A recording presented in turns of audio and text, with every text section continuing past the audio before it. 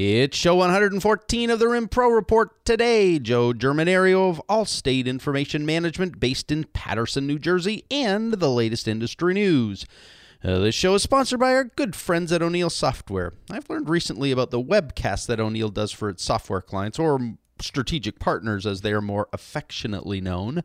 On a regular basis, O'Neill provides live webcasts to support unique and important features of the software and capabilities. If you are a partner, you already know about them. If not, you can learn more about them at o'neillsoft.com. Hey, I'm back from Europe and I'm ready to go, so let's get to it. Welcome to the RIM Pro Report, the one and only weekly broadcast for the RIM support services industry. Bustling with news, Views. Here's what I believe. and the latest updates, That's just them. This show is full of interesting information. stories, Yes. Important product and service reviews. Yes. and a cast of industry characters included. Record center operators, Shred and destruction vendors, media and electronic vaulters. scanners and imaging providers. Take note. This show is for you. Now here's your host, Tom Adams. Yep, it's me. And as I said last week, I was in Europe at the European Information Management Conference sponsored by Prism, NAID, and ARMA. It was great to meet so many new industry members as well as catch up with a number of longtime industry people. I hope to, in the near future, introduce you to some of them on the show as well. Speaking of introductions, Joe Germanario will be on the show today. Joe is a well-known person in the RIM industry, and I'm looking forward to chatting more with him. But before we chat with him, let's get caught up on the latest industry news. We missed some updates last week, so here's the rundown for a couple of weeks. Just over a week ago, Cornerstone Records Management announced the acquisition of Space City Record Storage based in Webster, Texas. This is the third acquisition in the Houston area for Cornerstone. Congratulations to Cornerstone on this latest acquisition. Broadridge Financial Services and Archive Systems announced a strategic alliance late last week, which represents a complete records management solution specifically for banks, brokers, and mutual fund organizations. Gordon Rapkin of Archive Systems suggests the alliance marries Archive Systems' unique approach to records management and Broadridge's extensive experience in investor communications. So congratulations to both companies on this new strategic partnership. Looks like Iron Mountain is moving to new headquarters in Boston. Tishman Speyer announced that they had signed a long-term lease with Iron Mountain for 129,000 square feet in the financial district at 1 Federal Street in Boston. Iron Mountain suggests it will likely move its operations and their 600 employees to the offices early 2014. Congratulations to Iron Mountain on the new headquarters. And finally, lest you think that governments of the world have improved their ability to manage records, looks like the National Health Services in the UK is not doing so well keeping private information private. In a recent report in the Telegraph, it is reported that the NHS is losing on average 5,000 confidential records per day. In the last 12 months, they've lost almost 1.8 million client records, including physical records improperly disposed, electronic records sold on an internet auction, and a whole lot more scary stuff. So for all our UK residents who are part of this show, keep careful. With a couple of weeks of backlog, I'm sure there's lots of other news I missed, but that's the big stuff for now. If you have anything big happening, please let me know. All right, hang tight while I get Joe Germanario on the line.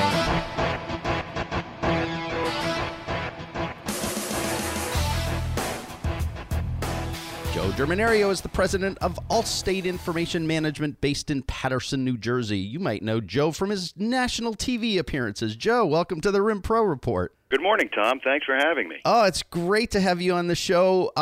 Tell me about Allstate Information Management. Let's start with sort of a broad view of the company. What are kind of the service offerings you have?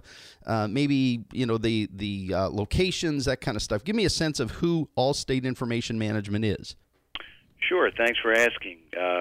We currently handle clients directly in 6 states, have 1,500 clients with a variety of sizes and sectors that we service. And we are a full-service off-site records and information management company. Okay. And by that, I mean that we service not only the general hard copy sector, but we also handle archive vaulting for vital and historical documents. We also do data protection as far as media vaulting and rotation. We do shredding, we do scanning, and consulting as well. Wow. So you got a full range of services across the RIM scope, it sounds like. You've got how many? Obviously, you've got the location, your headquarters. Do you have other locations? If you're serving 6 states, you got to have a bigger footprint, wouldn't you? Yes. Well, we actually service more than 6 states. We service 6 states directly. Wow. Through our current 2 locations. Okay.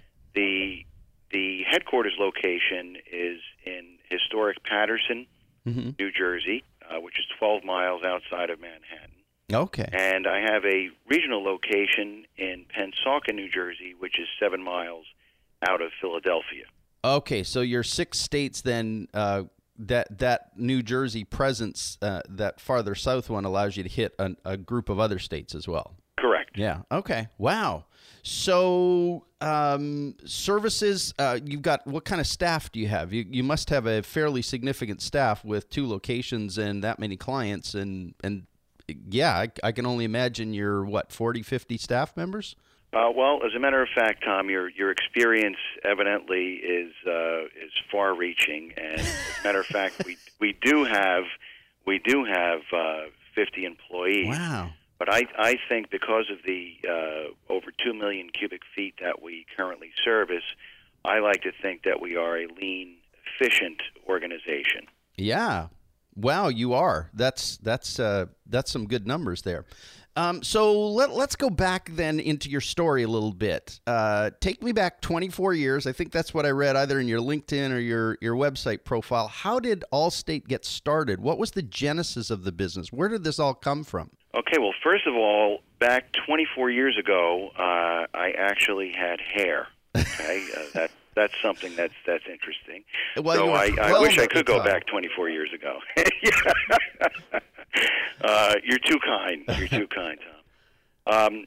Nevertheless, I actually went to Seton Hall University undergrad as a business management major, and I was planning on continuing along Seton Hall University, going to the law school. Yeah. And I had worked part-time in construction going through school, and also part-time at a self-storage facility. What had happened was I was working in the office in the self-storage during summers and break, and as I was graduating college and going off to law school, I was approached by the owners who told me that the managers were embezzling money from the self-storage business.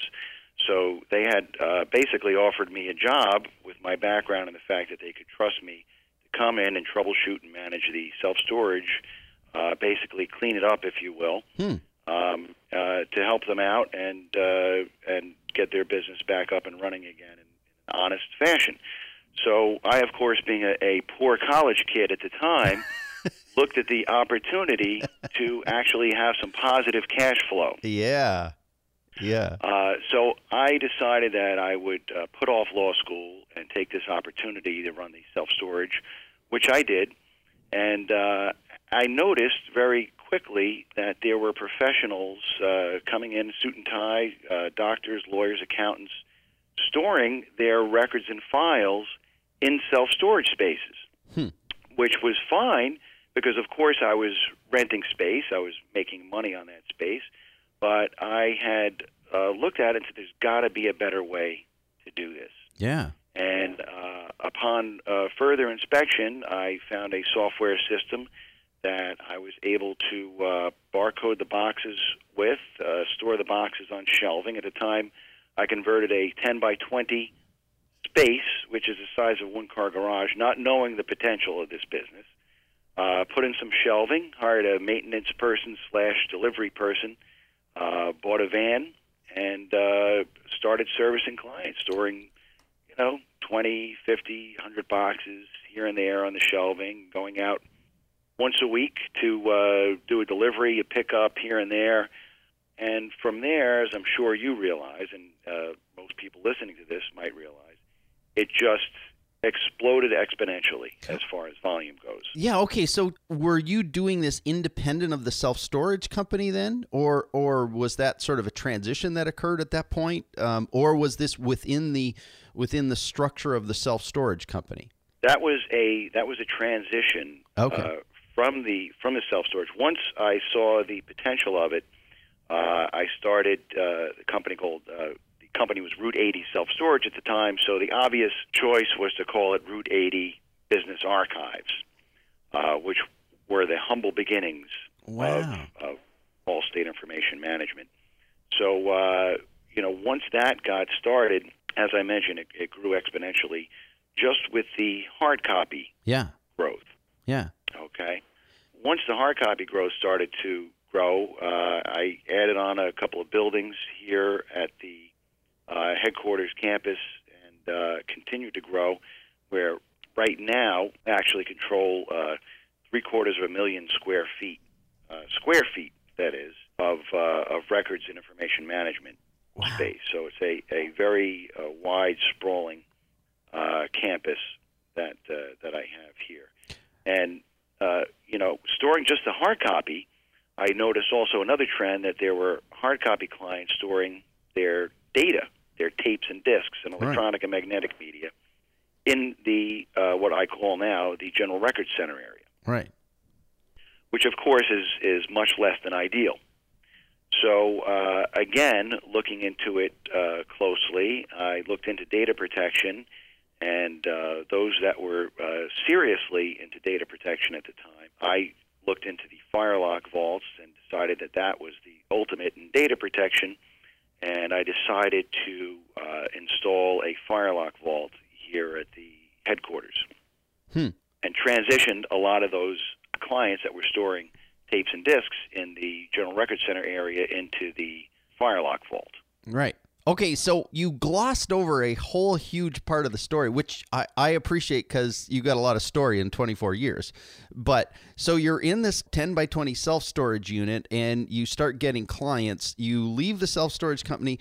So how did you go about building it right off the bat? Did you start going out and pounding the pavement, or how did you grow from a 10 by 20 to get to the point where you could even create a 3/4 or become a part of a 3/4 million square foot building? That doesn't happen without a whole lot of activity in the interim. Absolutely, Tom. And this is actually, your bailiwick, which is sales and marketing. Honestly, I would have to say that it's more of the sales effort rather than the marketing. Really did not have a marketing machine going at the time.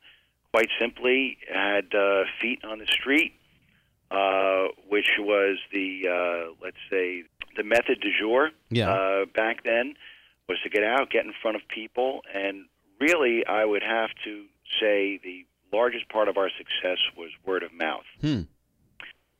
As I'm sure the listeners can attest to, Catch-22 situation really had us vexed initially, because you go to a larger client and say, we'd like to handle your records and files, and they say, well, who else do you have our size? And of course it was, at the time, no one, but you had to start somewhere. Right. So once I got over that hump, we were really able to experience the growth that we had. And I would chalk it up mostly to word of mouth. Wow. Very cool. So the growth continues, and you get to a certain point where you're able to go into a significantly larger building, which I don't know if it was your Patterson headquarters complex initially. Is that kind of where you started out? After you got out of the self-storage routes? Yes. Actually, as part of the complex here in Patterson, which is where the self-storage is, and that still remains a sister company to what is now Allstate Information Management. There were other parts of this complex that is formerly the Curtis Wright aeronautical plant that were available, and little by little, acquired more and more space within this sprawling complex. Wow. So tell me a little bit about that building. It's and I've never seen it, but you've told me about it a couple of times over the years. It's a pretty significant building, isn't it? Why does it work so well for RIM-related records management, data protection? Why does it work so well for that? Tell me a little bit about the story of the building. Sure, Tom. Well, once again, it is a former Curtiss Wright plant, and Curtiss was a motorcycle engine manufacturer, whereas Wright is none less than the Wright brothers. Really? And they actually, yes, they created Curtiss Wright to build airplane engines. And the first phase of the plant opened up around 1920, and they started building these so-called Whirlwind engines here, which that is actually the engine that was used to power Charles Lindbergh's flight, his first transatlantic flight. Wow. So there is quite a history here that early on in the 20s. Yeah. As the buildings evolved, it became a crucial part for the World War II effort. And the engines that were built here powered that fight, or those fights, I should say. And as a matter of fact, they also built the engines here for the Enola Gay. And we know the history behind that plane. Wow. And the uniqueness of the complex is interesting because it was actually parts of it were engineered to withstand bombings if it were bombed. At wartime, the roof was painted as a park, so if they were flying over, it would be somewhat camouflaged. And also, parts of the building were built to withstand explosions, interior explosions, because when they tested the engines, they would test them in these so-called test cells and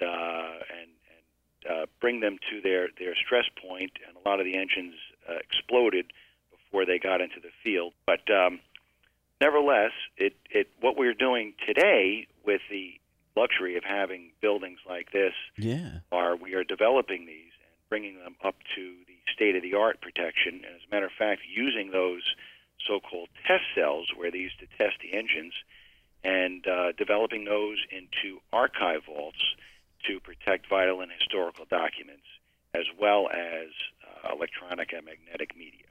So those really cool places where they tried to blow up engines, or engines blew up, so they're solid, they're thick, so you're doing unique stuff in there, not only putting the stuff that you manage, but you're also making those available to independent clients to have their own little vault. Is that correct? Correct, yes. Clients have the option of either utilizing the same system that we use in the General Records Center, which is to store boxes by the unit, by the size, and pay per size of box per month, or they can get their very own vault or series of vaults and dictate what level of protection they're most comfortable with within those vaults. Oh, that's so cool. So one of the uniqueness sounds to me like one of the uniquenesses that you provide, as opposed to a lot of your competitors who might have a box with shelves and racks and even a vault,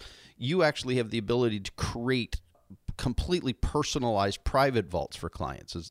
That sounds like that's one of the things that gives you a distinction in the marketplace. Correct. That is one of our so-called USPs, unique selling propositions that we have. And it's not only the vault itself, Tom, but it's also the environment. Okay. And it's a very finitely controlled environment with standalone HVAC, desiccant dehumidification, and a choice of fire suppression, be it FM200 or, of course, water sprinklers. Right. Wow, that's so cool. I can't wait to come and see your building at some point, because I try to imagine it in my head, and I haven't quite gotten the I can only imagine something like a almost like an underground kind of view of it. So it's got this big monstrous door, and then you walk in and it's got these huge monstrous walls to it, but then you've teched it out with all of the fire suppression and all the additional stuff that comes with it. Yes, it is a unique group of buildings that I have. That's very cool. So with this 25, almost or 24 years in the business, you've no doubt early on you out and pounded the pavement, but to get to 1,500 clients and to be able to occupy that kind of space and multiple centers, what are some of the sort of secrets, or what are some of the things that you've learned along the way that keep the machine going? Because while 20 years ago knocking on doors worked better, that doesn't work as well today. What keeps the machine that you have going? How do you keep filling the record center with clients? How do you keep filling the vault? What are some of the things that work for you? Well, Tom, if I had to sum it up in one statement, I would have to say, first and foremost, give the people what they need. Okay? And to further define that, it really gets down to creating an entity here that is not necessarily the cheap alternative. Okay, right. To me that was a way to gain temporary business, because anyone that solely selects a vendor based solely on cost is, number one, I feel, asking for trouble, and number two, not a loyal client. So right. I've tried to position us to be a high quality, high service oriented alternative to the other choices that are out there. And to borrow from I don't know if you have Sims stores or familiar with Sims stores, which are now out of business, but their founder, Cy Sims, I'll never forget his saying was, an educated consumer was their best customer. Okay? And I fully believe that the more a prospect would know about the quality standards that we hold highest here, better that we look, and the less that cost would be an issue. Right. With that said, again, the more that they know as far as what actual services they would be taking advantage of and what their needs are, and if they were to run the numbers in a comprehensive manner, they would see that if we were not the lowest cost option, that we were right there in the mix, so to speak. And I would always tell my prospects that there is no magic in this business. Everyone that's running a responsible business has cost to cover. They have a profit on top of it, and at the end, everything should be in the same ballpark. If it's not, that meant that there was an anomaly somewhere along the line. Right. So we've always tried to present the best product possible at fair market prices, not necessarily the lowest prices, but fair prices. Yeah. And with that philosophy, giving the people what they need, whether they initially understood that or not, that's what they needed. Okay, which of course took some consulting typically to let them understand, because most of our clients came into our relationship naive as far as what their true needs were. So it would take some consulting to sit down with them and do a true needs assessment to determine what we thought the best practices were for them, to convey that to them, and to let them make the final decision as to fitting their budget so that they could have the best product available. Right. And it sounds like, I mean, if you give them what they need and they don't quite know what they need, you've got to educate them through that, consult them through that, and by virtue of that, you end up with an educated consumer who then places trust in what you're offering. And it sounds to me like the back end of what you've got, not just the systems and process and people and that, but then you've got this kind of unique selling proposition that allows this unique building you have to actually do some work on your behalf as well. Yes, Tom. Well said. And in addition to that, we also back everything up that we say with our client bill of rights, which basically, gives our clients the power to get things right, and if it's not right, it's free. And my philosophy is to basically go back to the golden rule and treat others the way that I want to be treated. And I am a picky guy, for better or worse. But I think that if I convey that, empower my clients with the rights that I feel I deserve, I think that's, again, the fair and reasonable way to approach things. Yeah. Well, I've never asked this question ever before on the show, and I was thinking about you as we prepared for today, and I thought of this. What if I took you out of Jersey, I removed all of the assets, so the cool building, all of that kind of stuff, and I flew you across the country and dropped you in L.A., and you had to build a rim business from scratch? What would be the very first thing you'd do? Call Tom Adams. Okay, let's go second. Well, I would do my due diligence. Yeah. First and foremost, I would look at the demographics. I would look at the potential in the marketplace. I would look at the demographics and see what the upside potential would be, as far as what kind of business might I find out there, how I would approach those clients, try and get all my costs in line.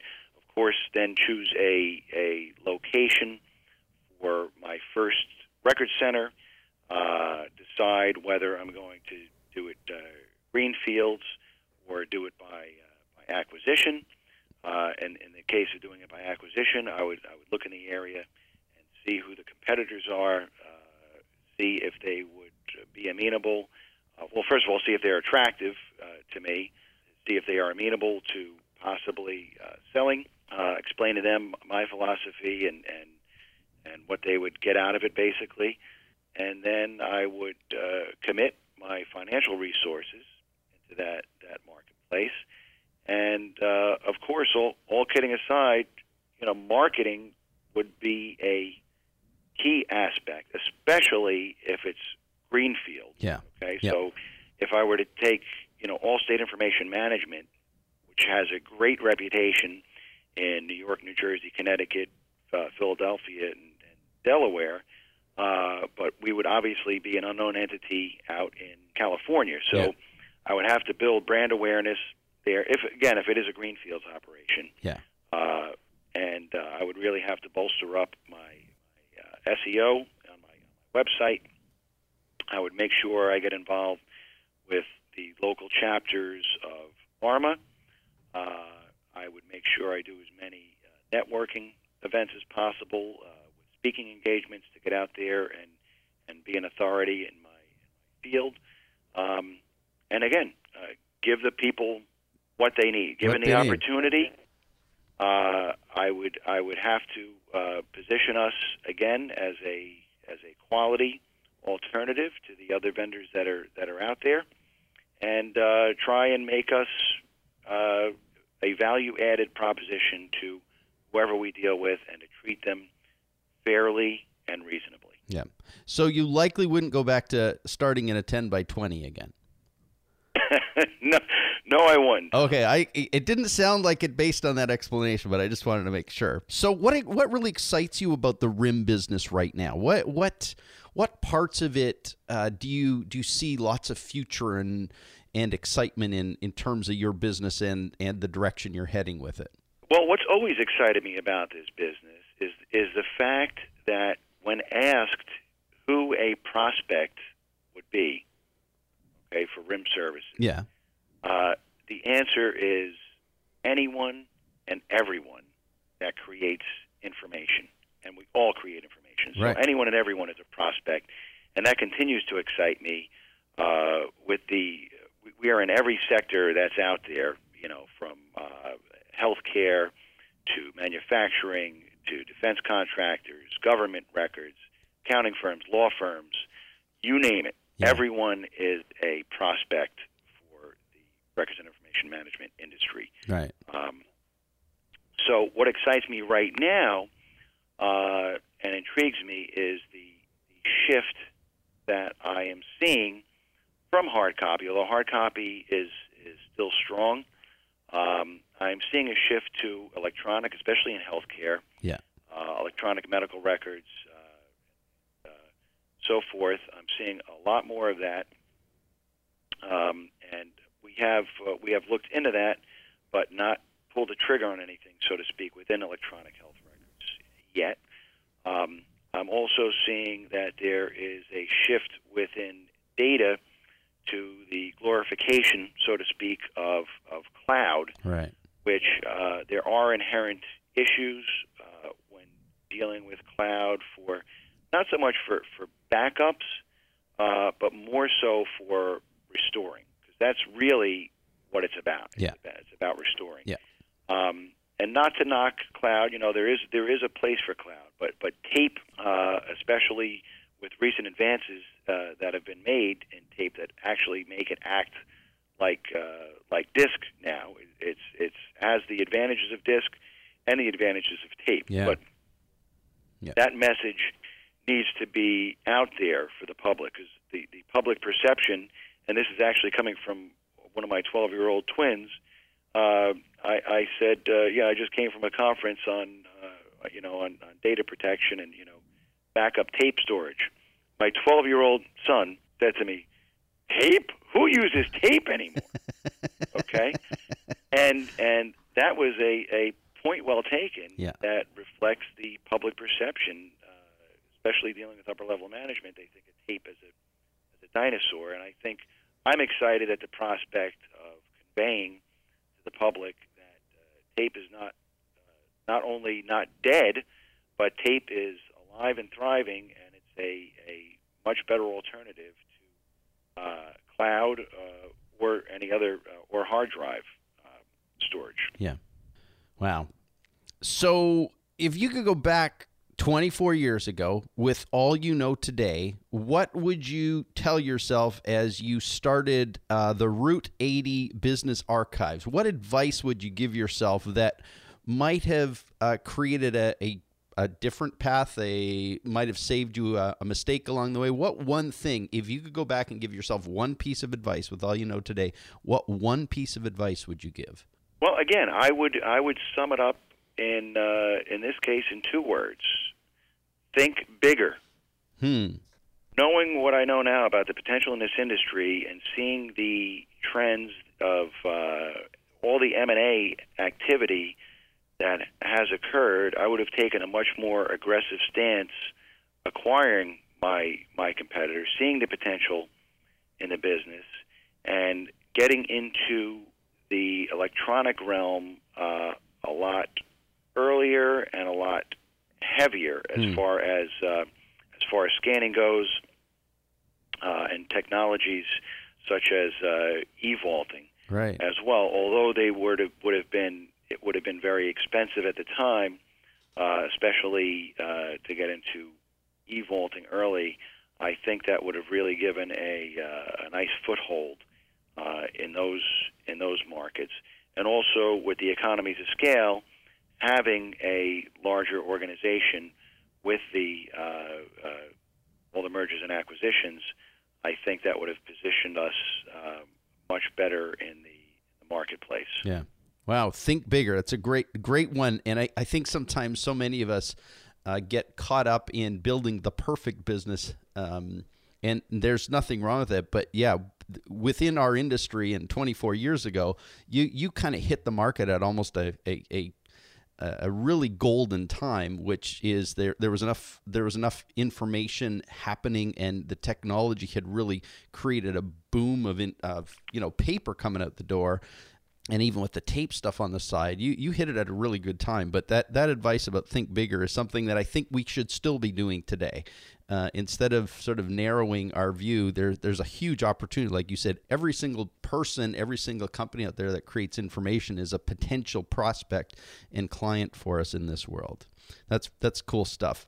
Hey, we've blown through 30 minutes, and you and I could talk probably another 30 easily. But a couple of quick questions just as we end the call. What's it feel like to be a TV celebrity? And I'm going to ask this in the context of my own story, which is I'm sitting on the couch one day and I'm watching TV in San Diego, and I jump out of the couch. I jump literally, and I go, "Hey, it's Joe." And there you are on TV. And I wonder how that's affected your life now that you're a TV celebrity. Well, Tom, first of all, whereas if I was not on national TV for Match.com, I wouldn't have to charge you for this interview. But seeing as I am, you will get a bill for this interview in the mail. Right. And expect it to be fair and reasonable. Right. Okay. Fair and reasonable. And you gave me what I needed. But actually, that's an interesting question. I think I became I wouldn't say a national celebrity or a TV star, but kind of by default, when I got divorced, a friend of mine was on Match.com. I got on Match, and soon after getting onto Match.com, they had solicited me to allow them to tape an actual first date, and I thought it might be fun, so I said, sure, why not? And they did. They chose, I think, 6 people across the country in various markets, and they came in, and sure enough, did just that. They filmed the first date, told me to act natural. There was no script, no makeup, no wardrobe. They actually said not to mention Match.com, and lo and behold, they took some shots and some sound bites, and 3.5 years later, they're still using them. I know, it's hilarious. So, it's so cool to every so often you just get a glimpse of Joe. There he is. He's just on TV.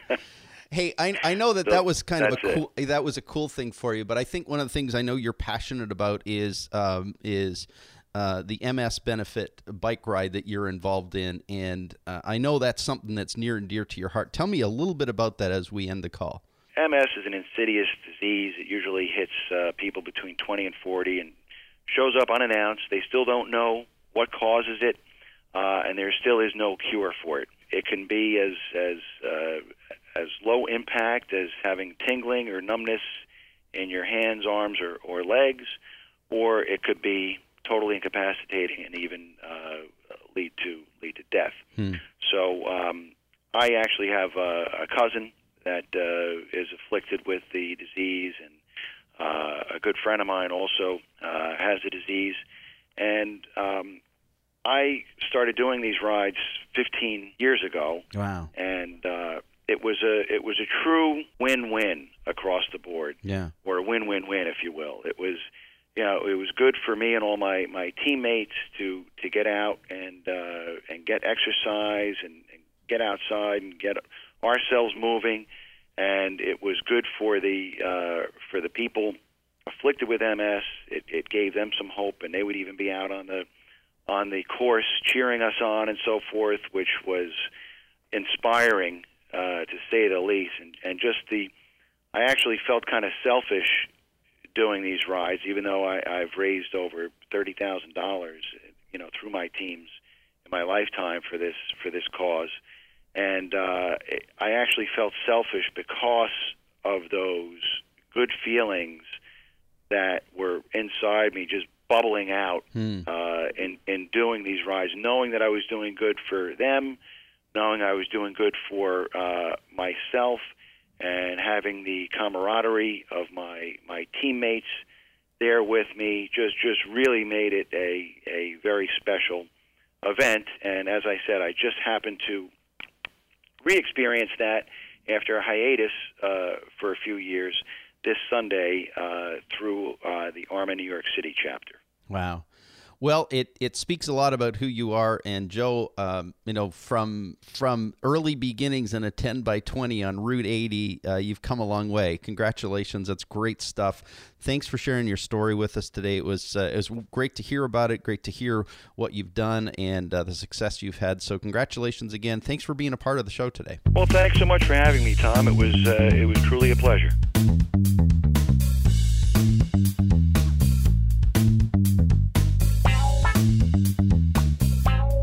Well, there you have it, another great interview. Joe's been doing some pretty cool stuff and has a kick-butt business. I know over the last few weeks, Joe's been full on dealing with and supporting Hurricane Sandy issues in his client community and in his community at large. I'm I'm really grateful for the time he took to share his story with us today. And I want to thank you for stopping by yourself. I am grateful every week you show up to support the show and to hear what's going on in the lives and worlds of others in the industry. Finally, I want to give a big shout out to our exclusive sponsor, O'Neill Software. Last week at the conference in Europe, Ian Thomas presented a talk on the cloud and the future of it in the RIM services world. I gotta say, he has a very unique and important view of it. And as both a leader at O'Neill and in the industry, clear thinking and vision is critical to success. If you're interested in being connected to a company with a solid vision for the future of this business, especially as it relates to software, which is so important to it all, you need to check out O'Neill Software, and you can do so at o'neillsoft.com. That's it for now. Have yourself a great week. We are out of here. See you next week. Bye.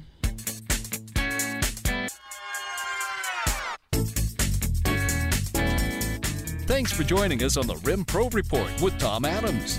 If you enjoyed the show, please tell others. Our website is www.rimproreport.com, where you can find show archives and a whole lot more. This broadcast is produced and hosted by Flourish Press Incorporated. Join us again soon.